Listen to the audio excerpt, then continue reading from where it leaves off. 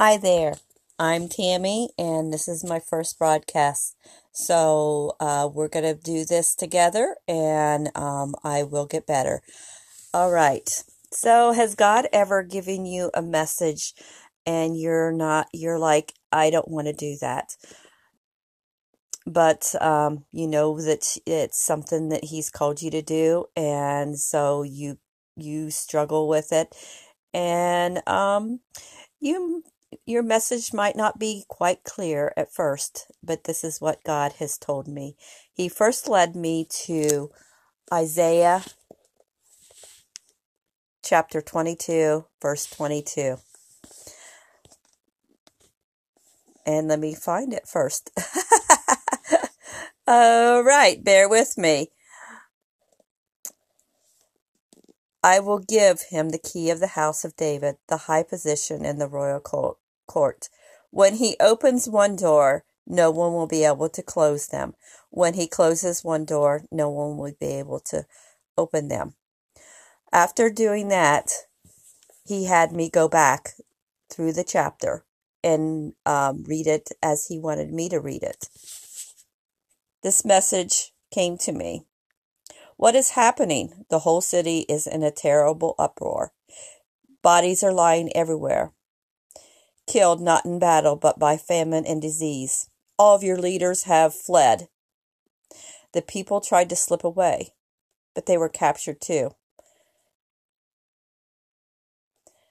Let me cry for my people as I watch them being destroyed. Oh, what a day of crushing defeat. What a day of confusion and terror brought by me. The walls of Jerusalem have been broken, and the cries of death echo from the mountainside.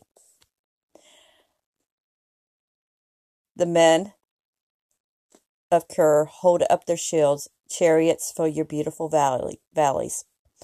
To me, chariots are your cars, are your vehicles, are your means of transportations, are your means of communications. And the charioteers storm your gates. You run to your armory for your weapons. You inspect the breaks in the walls of Jerusalem. You store up water in your lower pole. You survey the houses and tear some down. Isn't that what's going on? For stone to strengthen your walls. You never ask for the help for the one who did all this. You never considered the one who planned this long ago. At that time, the Lord of heaven's armies, called you to weep and to mourn. He told you to shave your heads in sorrow for your sins and to wear clothes to burlesque the show. But instead, you dance and play. You slaughter cattle and will kill sheep. You feast on the meat and drink wine. And you say, let's feast and drink, for tomorrow we die. Then after this, God led me to Ezekiel chapter 2. And he told me, stand up, son of man. Stand up. I want to speak with you. And the Spirit came to me as he spoke, and he set me on my feet. As I listened carefully to his words, he said, son of man, I am sending you to a nation of Israel. I think he's just saying he's sending me to this nation. A rebellious nation that has rebelled against me. They and their ancestors have been rebelling against me to this very day. They are stubborn and a hard-hearted people, but I am sending you to say to them, this is what the sovereign God, Lord, says, and whether they listen or refuse to listen, for remember, they are rebels. At least they will know they have had a prophet among them.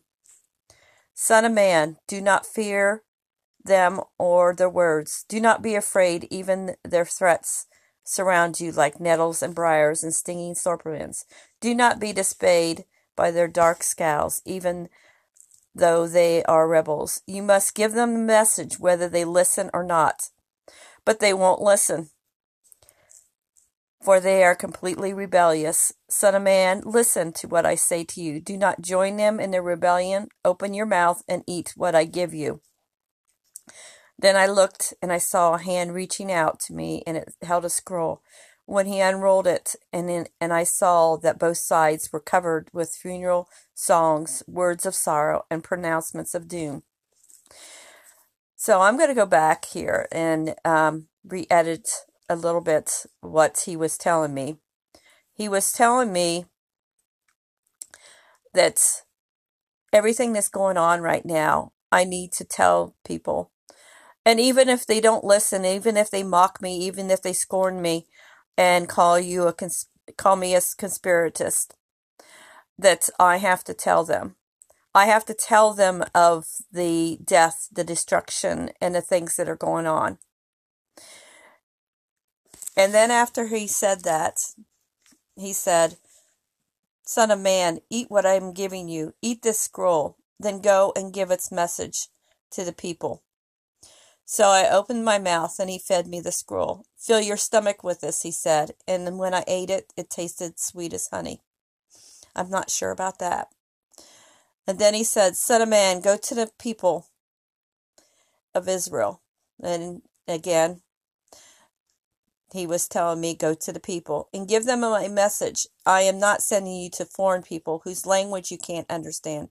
No, I am sending you to the people not sending you with people with strange and difficult speech. If I did, they would listen. So in other words, if I sent you to another land where people didn't know you, not among your own peoples, they would listen to what I said you have to say. But since I'm sending you among your own people, they won't listen. For the whole lot of them, again, have a hard heart and stubborn. But look, I have made you as obstinate, as hard-hearted as they. I have made your forehead as hard and as hard as the hardest rock. So don't be afraid of them or fear them or their angry looks, or even though they are rebels.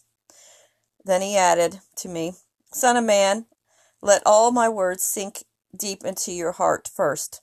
Listen to them carefully," which I have been doing. "Then go to your people in exile and say to them, this is what God has told you. Do this, whether they listen to you or not." And forgive me why I'm turning the page here. And then after that, he said, "If the righteous turn away from me and ignore the obstacles I have put in their way, they will die. And if you do not warn them, they will die in their sins. None of their righteousness acts will be remembered, and I will hold you responsible for their deaths.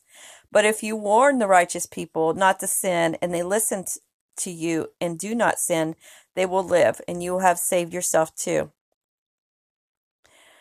So then he told me, he said, "Get up and go out into the valley, and I will speak to you there." All right. So I am given this message. And so God has been opening, or basically pulling back the curtain on what's going on in the world right now. And I don't want to pull the curtain back any further, because the more I pull it back to see what's going on, the uglier the things I see. And he's wanting me to show you these things. And he's saying that even though I will be mocked, scorned, whatever, that I have to tell you. And so this is just me as my introduction as to the things that I'm, going to say, the things I'm going to hear, and I might go start at one point and then go down another point. But the first point I want to talk about is our children and what goes on. We all know about sex trafficking, but we don't know the depth and the breadth of it. and who's involved. And that's where people are going to turn away and say, no, that's not true. No, that can't be true. That's too awful. But it is. And so if you don't take the time to look at these things, or if you see them and you don't do anything about it, you're just as guilty. So, okay. We're going to talk about these at a later point. But the first thing we're going to say is there are underground tunnels around the world where these children, where these have been. And that's what we're going to go to the next. We're going to go to the death. All right. That's my first episode here. And we'll talk about what's going on, who's involved, and where it leads to the next time.